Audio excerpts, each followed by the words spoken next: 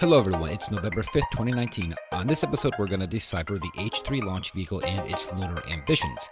It's a very cool concept that's full of hardware upgrades, and where that's not enough, making more than one trip. That's how you do it. Let's do the show and lift off. And we've cleared the tower. Welcome to episode 234 of the Orbital Mechanics Podcast. I'm David. I'm Ben. And I'm Dennis. So we're not going to properly talk about it this week, but since you like to, at least I know Ben likes to make fun of me for liking it so much, I do want to talk about reaction engines one first and last time. No. Let me be clear. I am not making fun of you. Like, okay. For real. No, you're right. I think it's so cool. You just like to tease me. Yeah, I mean, it's just like, hey, look, this is David's favorite thing. Like, that's a cool thing. Because I think it's so neat. But, I mean, just a quick little update on them. They did do a Mach 5 test, which is where they took the exhaust of a regular jet engine and fed it somehow into the Sabre engine, and it performed just fine somehow. But I don't understand that because they had to have, mixed the exhaust with, I guess, the right amount of O2 or whatever. Re-enriched it or something. Yeah. But, so you have hot gas feeding into this engine, and it takes that in, compresses it, and burns properly, which is really neat. And that was carried out at a test facility here in the States, even though this is a company from the UK. Yeah, so I think this test was just a test of the pre-cooler. I don't think it was a test of the whole engine. You're right, That's the difficult thing, isn't it? Yeah, that is the key technology. There's that pre-cooler. Like, the pre-cooler is part of a far more complex engine cycle, but I guess all engine cycles are. But this one maybe a little bit more so. So, yeah, they would have to test the entire engine, which I don't know when that's going to happen, but they are working towards that next, and they seem to have the money to do it. So it should just be a matter of time. So yeah, it's a very cool thing. So Sam in the chat points out that, they're testing in the US because there aren't that many rocket test facilities in the UK. And actually, this is really cool. He says that Orbex actually uses Copenhagen Suborbital's test stand in Denmark. And like, that's such a cool, like, feather in the cap for CopSub. Like they, like they lend out their test stand. That's really cool. And I said, how cool is it that they use that test stand? And Ben Hallard in the chat says, after this test, it's significantly cooler. That's good. So I guess with that, we can move on to this week in spaceflight history. Let's talk about the past. So first, speaking of Ben Hallard, he tweeted at us last week, and I wanted to just give him credit because I didn't mention it last week, and I think it's really cool. So he tweeted and said, no clue this week, but regarding this week's historic spacewalk, 1022. So this was, 2 weeks ago when we had the first, female only astronaut, 2 women on EVA at the same time. So he said, regarding this historic spacewalk, back in 10/22/2007, STS-120 launched with Pamela McElroy in command. And so STS-120 visited ISS during Expedition 16, which was commanded by Peggy Whitson. So that was the first time 2 female mission commanders were on orbit at the same time. That's pretty cool. And it's nice that the date was pretty close. I mean, not quite close enough, but pretty close. So I think that's a cool little, what would you call it? Serendipitous spaceflight history. I like that. Okay. So for this week, the clue was Wrinkly Guinea Pig, and our winners are Tech Dragon, Hot Stuff, McToddlepots, and Valentin Frank. So that's 2 new names and 1 absolutely fantastic name. I actually went and checked because I thought that maybe this was somebody guessing and then changing their Twitter name just to hear a funny name on the show. But no, their actual URL is Hot Stuff McToddlepot. So legit. It's the best one so far. I don't know who you are, Hot Stuff, but hats off. Seems like a pretty cool account. All right. So this week in spaceflight history is the 29th of October, 1998. It was the launch of STS-95. So I was really shocked that we hadn't talked about this in the past. We've kind of talked about it with another event, which we'll get to closer to the end. But this was a free-flying mission. It didn't dock to ISS. And it flew a number of experiments, including a single module space hab, Spartan 201-5. So Spartan 201 actually flew previously. So it's basically a free flyer satellite that shuttle deploys at the beginning of the mission, then picks up at the end of the mission, and it's a space telescope. And for the first flight, they had an RCS failure like as soon as they deployed it, and so they had to do an EVA to go retrieve it. I think we've talked about that flight in the past, but this was its actual successful mission. Then also was a suite of experiments called HOST, HOST. So this is an acronym that includes another acronym. So I'm gonna read it so that it sounds right for HOST. So this is HST, Orbital Systems Test, HOST. But of course, HST stands for Hubble Space Telescope. So this was in preparation for a Hubble servicing mission. And so they flew 4 components that they wanted to test in space before they actually put them on Hubble. So first was the first microgravity test of a new cooling system. So they have basically like a combustion engine that drives the cooling system. So they wanted to test that in 0G. That's pretty cool. Richard is really going to like this. Because it has a reverse turbocharger on it, and we spend a lot of time talking about reverse turbochargers. Yeah. So that's for you, Richard Durden. Then second, they had a computer on board that they were going to put on Hubble, and so they were testing the radiation hardening to see if there was anything that needed extra shielding, and they also wanted to test the software to see how it handled single event upsets, which is where you have literally a cosmic ray or a solar bit of radiation that hits a single bit in the computer and flips it. And so it's a single event upset where you have one bit that's changed and nothing else. And so you have to be able to detect that all of a sudden your computations are wrong and fix it. But it's usually solved by having multiple computations run, and then you compare them to see if one of them had a single event upset. Third, there was a solid state storage device. So this was actually a backup article, like an extra one they had lying around. And so they wanted to test it to see how it compared to the one that they installed on Hubble. And then finally, they tested a fiber optic communication system, which I didn't realize that Hubble ever got fiber optics on board, but that's what they were testing. So that's HOST. Then they also had the International Extreme Ultraviolet Hitchhiker payload, which was 6 experiments clustered into one, studying extreme ultraviolet telescopy. It also included PanSat, the Petite Amateur Navy Satellite. So this is basically the Navy University. What's it called? U.S. Naval Academy? Yeah, the Naval Academy. Jeez, I could get shot for that. So the U.S. Naval Academy basically built a small satellite, and they called it the Petite Amateur Navy Satellite. And petite is a relative term because it was definitely smaller. But I think it was still like 150 pounds, so definitely not a CubeSat. And then one of the other experiments they had on board was John Glenn. So we actually took a photo of all 4 of us, us 3 hosts, and then Richard Durden, who met us in DC.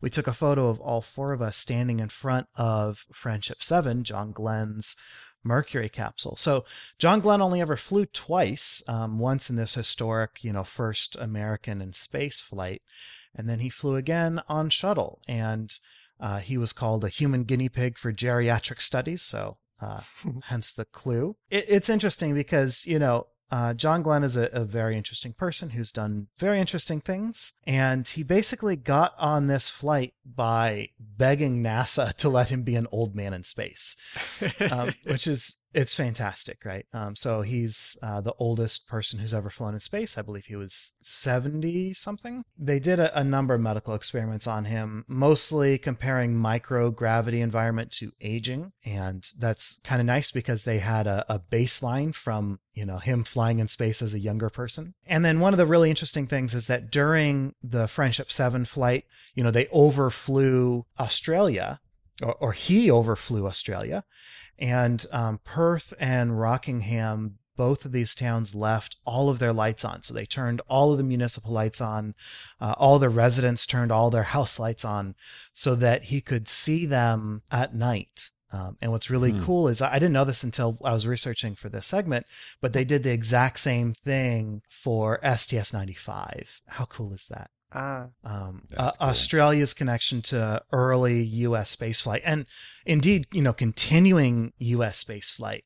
it's so charming. What's the name of that movie? Is it The Dish? Where Yes. they talk about supporting Apollo 11 with the DSN out there. Oh, so cool. It feels really nice. I like it. So my final bullet point here is titled Space is Scary. So this shuttle, during main engine ignition, the drag chute door fell off. So when shuttle's landing, it's got this drag chute that pops out the back to help it slow down, because basically the shuttle landing complexes, both the one in, there are two that have actually been used, one in Kennedy, one at Edwards, and there's also one at White Sands, and I think there's another contingency landing facility. But basically the runways are super, super, super long because shuttle just takes forever to slow down and stop. Mm-hmm. And so to help allay that, they have an air brake, but they also have a drag chute that they can deploy. So all that to say, during the launch, they ignited the main engines and the drag chute door fell off. And it's really interesting because I don't think that they have telemetry tied to an abort computer that allows them to abort, because remember they ignite the main engines at like T minus 6.6 seconds. Yep. They start igniting the SSMEs, and they have those 6 seconds to make sure that they come up to full pressure, because then they ignite the solid boosters. And when those solid boosters light, there's no shutting them down. You have to fly, and you basically can't even abort until those things burn out. And so there are all these different things that can cause an abort after the SSMEs, the Space Shuttle main engines, ignite.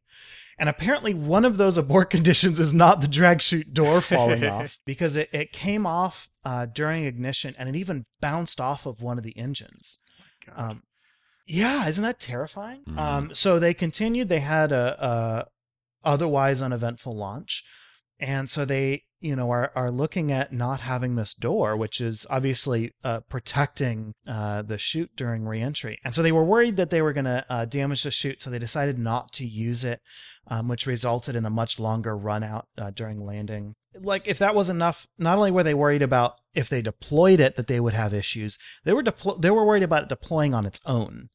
And so they had telescopic cameras focused on the back end of the shuttle, making sure that there wasn't, an early deployment. Really kind of a bizarre situation. And then if that's not enough, once they got to orbit, one of their RCS thrusters, I think it was one of the ones in the aft on the RCS pod, actually started leaking. And so luckily they have shut-off valves so they don't lose all their propellant. And luckily they have a gazillion RCS pods or RCS thrusters. So they had plenty of redundancy. It wasn't an issue. But yeah, they were leaking fuel on orbit. So I wanted to leave you with a quote from John Glenn. So when John Glenn arrived on orbit the first time, he said, "0G and I feel fine." And it's such a great quote. You have here 1G and I feel fine. I was wondering. Yeah. So on landing, yeah, exactly. So on landing, once they had wheel stop, John Glenn said 1G and I feel fine over the radio. Yeah. So, I'm not sure, I might be wrong here, but was it not him who on reentry, like, I've heard this, I don't know if it's true, that he kind of like stood up, like, like during the reentry phase, and he was like taking pictures or something, which he shouldn't have been doing. So he was like pulling 3Gs or so during reentry. Oh, really? I remember hearing, that story. I didn't know if it was him. I don't remember either that he was like standing up out of his seat, which I didn't know you could do. I mean, you could do, but you really, really shouldn't. But maybe he just was like, I'm going to get up for this one.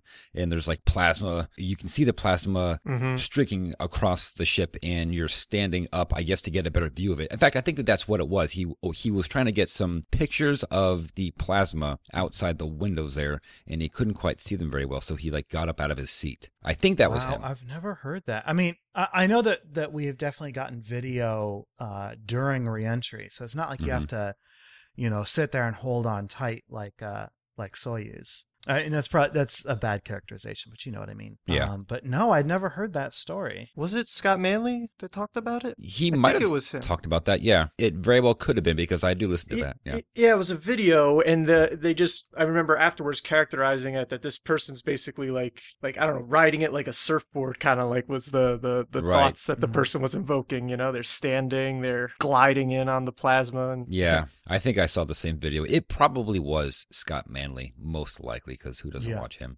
That was an awesome This Week in Spaceflight History, and what we have for next week. Oh, thank you. Well, next week in Spaceflight History, the clue is solidarity. This is going to be a good one, you guys. 1974, Solidarity. All right. I am pretty clueless, but as always, I'll be looking forward to finding out what the event was. You'll like this one. Well, if anyone out there thinks that they know what this is about, give us a tweet with the hashtag ThisWeekSF, and good luck. Good luck, everybody.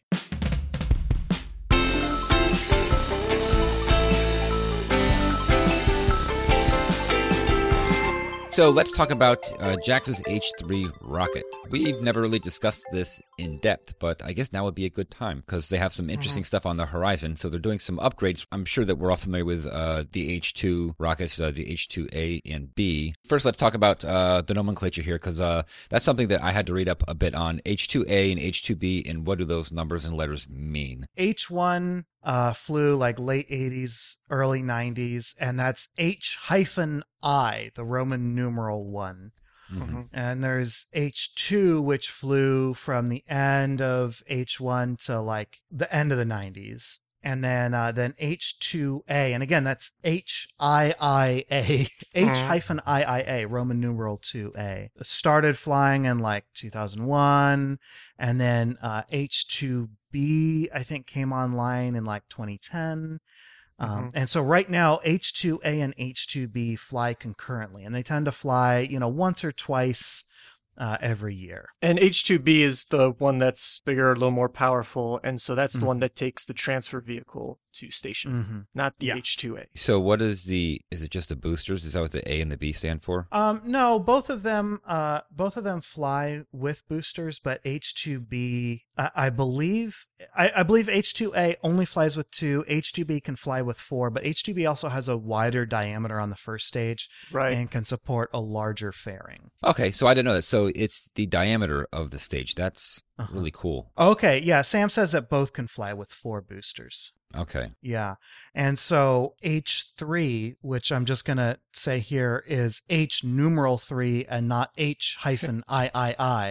No hyphen, no Roman numeral. Well, to be fair, the Mitsubishi people themselves were just throwing the Roman numeral out. Yeah. So if it's good enough for them, it's good enough for us. Yeah. So H3 derives a lot of heritage from H2B, and I'm assuming there's some heritage from H2A just because it's a predecessor, but it's really pulling more from H2B because it's a bigger engine or a bigger vehicle. So H3, just like H2B, has got 2 engines on the first stage, but a totally different thrust support structure underneath it. Right. Or I guess above it. Okay. So, and then I guess, like you said, the H2A and B variants are both flying right now, but the H2A, we should expect, or they're anticipating retiring it in 2023, and then the H2B in 2024. And this is already after H3 is expected to launch. Its maiden launch next year. Are you sure about that? I thought that H2B was going to retire before H2A. Oh, H2B retiring like 2020. 2020. Yeah. That's I thought you meant. I misread this as the next year. Oh yeah. Sorry. Yeah. Okay. No. Good. Okay, so H2B. All right, we're swapping that out for an H3 next year, essentially, and then H2A is going to have a longer life, but in 2023, that's when that one's anticipated. Yeah, and that makes sense because that way you have more diversity of payloads, right? Right. Yeah. Oh, and I thought this was an interesting quirk. Every time we're telling you these numbers, these are fiscal years, so it could be March of the next year, actually. Okay.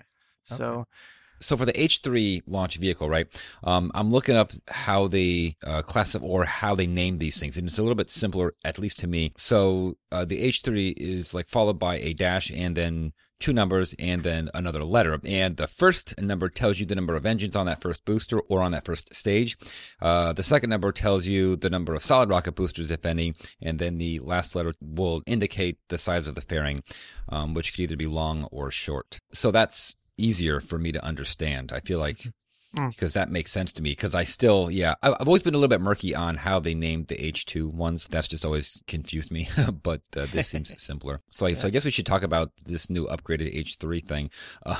The engines are the LE9 engines. Now, these are the same ones that are currently on the H2 launch vehicles, or are they different? It'll be an improved version of them, but essentially, I mean, it'll be different engines, but from the same kind of heritage and family. So there's Sam in the chat characterizes them as entirely new. Entirely new? Okay. Oh yeah, okay. So the current ones are staged combustion. This is going to be a staged bleed combustion, I think, is what they're calling it. I know it's an expander cycle. I'm sorry, It's an expander bleed. There you go. Yeah. So, exactly, David. Right now, none of this is really news, right? So the news is that Mitsubishi Heavy Industries Deputy Manager of Space Systems Design, Shoyo Hyodo, presented at IAC, none of us were there, some potential upgrades to H3 to make it basically friendly to lunar missions, specifically Gateway and just getting on the surface and kind of bypassing Gateway itself. And so, H3 is managed by both JAXA and Mitsubishi Heavy Industries, which, as far as, us talking about busting each other's chops, I know that this is Ben's favorite cyberpunk company. Yeah. So MHI is responsible for really the vehicle, the development, integration of the vehicle itself, as well as it'll manage the launch services for it. Because at some of the H3 talks that I did go to, they were very much, talking about the commercial case, the business case for it. And then JAXA will be in charge of developing the ground facilities, safety systems, key components, and then integrating the overall system. But those new ground facilities will include a mobile launcher, which is what I always love that. And so between the current launch pad that they have and the mobile launcher, they want to actually aim for 2 H3 launches a month. So that would make a total launch cadence of, I see, right now we've got about 5 launches a year, and they want to bump it up to 8 to 10 by 2023 or so. And that was a question that was brought up at one of these H3 talks that I went to, is whether or not you'll be able to find that many. And if, JAXA itself, if Japan is going to the government will provide, maybe 5 or 6 missions a year, then that really makes a shortfall of only just a handful of private kind of commercial flights that they need to do. Well, and keep in mind that when they want to get up to this 8 to 10 per year cadence, that's going to be all H3, because they're getting rid of H2A. And so if H3 is going to be flying some of these smaller payloads that H2A used to fly, we're likely going to see a lot more ride sharing and multiple. This is my guess. Nobody's actually said this, but my guess is that we're going to see a lot of satellites flying, 2 satellites per launch. That makes sense. Either that or it'll be underutilized. They'll just fly it without any solid boosters and do smaller payloads. Right. They do, yeah. They have the lighter variants available. That's the beauty of this mix and match kind of system. So you want to talk about sending H3 to the moon? Oh my God. I really do. Can I do this part? Totally. Okay. So there's this beautiful multi-step plan to get Japanese payloads to the moon. So the first is pretty straightforward.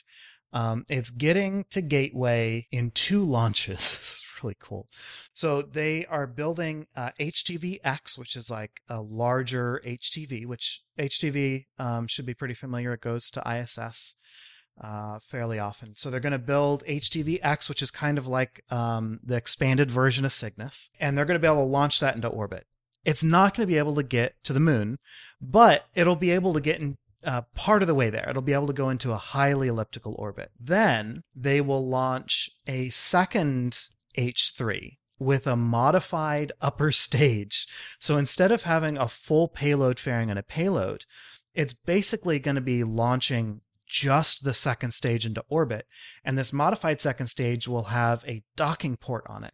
So that will be able to get up to this highly elliptical orbit, dock with HTV-X, and then power its way all the way back, or all the way up to the moon, and then slow down it and dock with the Lunar Orbit Gateway. And that's just the most Kerbal awesome thing I've ever heard.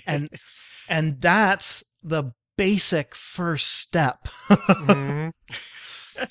So 2 launches to get to Gateway. I think that's really, really freaking cool. Then they're going to upgrade to their second step of this 3 plan step. They will be building their LRBs, the liquid rocket boosters. So basically imagine H3 doing an impression of Delta IV Heavy. So you'll have 2 of the first stages strapped onto the sides of the, first and a half, 1.5 stage, the core stage. And that will be able to get HTV-X to the Lunar Orbit Gateway in 1 launch, right? Less cool, more straightforward. Then there's the third step where they're going to be developing this weird upper stage configuration called Train. And Dennis, I think I need to hand it off to you to explain what Train stands for, because it is an acronym.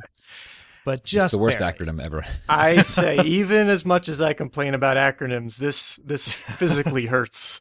It is TRAIN, TRAINE, stands for the Integrated Japan Original Moon Express. Yeah. So you've got a T and an R. No. That would be IJOME. Ejome. Surely it's not called Train. Ijome. It's called Ejome. Ijome. One would. You'd think, sometimes, you'll peel off a few of the first letters. Sometimes maybe you'll have one middle letter to just make this awesome acronym fit. This is just all middle letters and end letters other than the express in E. And they're not even adjacent to each other. The T and the R in integrated are the beginning of, and hopefully this is something that'll be changed in development. Jeez Louise, this is something. Yeah. So it's the T and the R from integrated, the A from Japan, the I from original, the first I. Not and I was going to say, how do they know that's the first A, not the second A from Japan? You know what I mean? And then the N from Moon and the E from Express. And then I gotta mention that you put in parentheses seriously with a capital O and a capital S. Thank you, Dennis, for that special report. So Train, it's cool, but it's weird, you guys. So the idea is you take HTV-X and you flip it upside down and you put it on the upper stage of H3, and then you throw away the fuel tanks from HTV-X, or you shrink them down significantly. So you'll flip HTV-X upside down. So the engines are facing up. You'll mount it to the second stage tank from H3. So you'll take this whole thing up into orbit. So the H3 second stage is separated in LEO, and then Train flips upside down and burns to LTO. Okay. But the thing is that they call these common engines.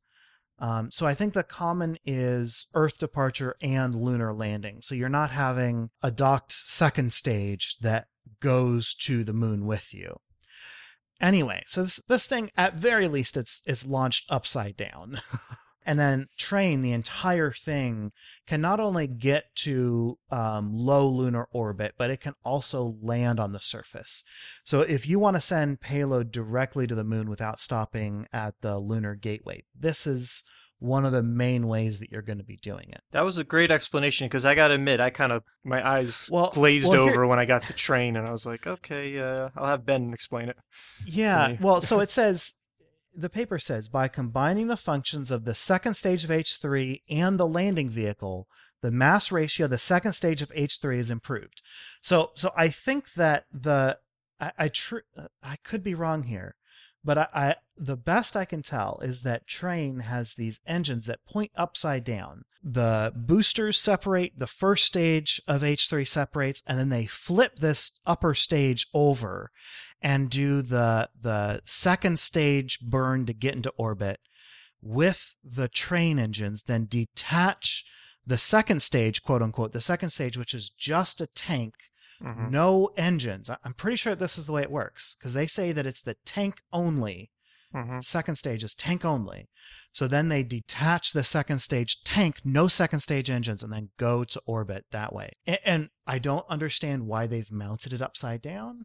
Oh, they mount it upside down because you can't have the engines connected to the tank. You have to have the engines connected to the train upper stage. So yeah, okay, I think I've got this. The diagram isn't super clear that that's the way it works, but I'm pretty sure I'm pretty sure that's the way it works. And so by doing this crazy Kerbal thing where you have propellant feed lines running through your propellant, or propellant feed lines running through your cargo section. By doing this, you eliminate the second stage engines, you eliminate all of the docking hardware, which remember the first stage or the first step version where you do 2 launches requires docking hardware. So you get rid of all that. And by doing these 2 major mass savings, they're able, in their first H3 heavy configuration with 2 liquid boosters, they're able to put 3.5 tons on the moon. Not bad. Not bad. And then they have a configuration proposed where they have 3 liquid rocket boosters, which is like Falcon Heavy can only have the 2 side boosters. And people always say, on Reddit, people are always like, well, why don't you add a third or a fourth? That's because they integrate sideways and there's no way to hold the vehicle in that orientation with this cross-shaped first stage. But H3 apparently can, because if they add a third liquid booster, they can get up to 4.5 tons to the lunar surface. And if they add a fourth, so this is H3 Heavy with 4 liquid boosters, they can do 6 tons to the moon's surface. That is my version of Kerbal, just strapping on more stuff, you know. Right. No propellant crossfeed, let's be clear. We're not going that crazy. But 6 tons to the lunar surface is really darn good. I mean, granted, all of your payloads are going to have to be able to accept G loads through both ends, right? They're going to have to, if they're mounted on the bottom, they're going to have to hang. So I don't know exactly what this is going to look like. And then on top of that, they also have unpressurized cargo that can fly next to the what do they call them? The common engines. But yeah, so basically, so they call them common engines, but really only they're going to have 3 engines to get into orbit, and then they only use one of them to land on the moon. But holy cow, this is really cool. Although with each of these are 3-ton engines.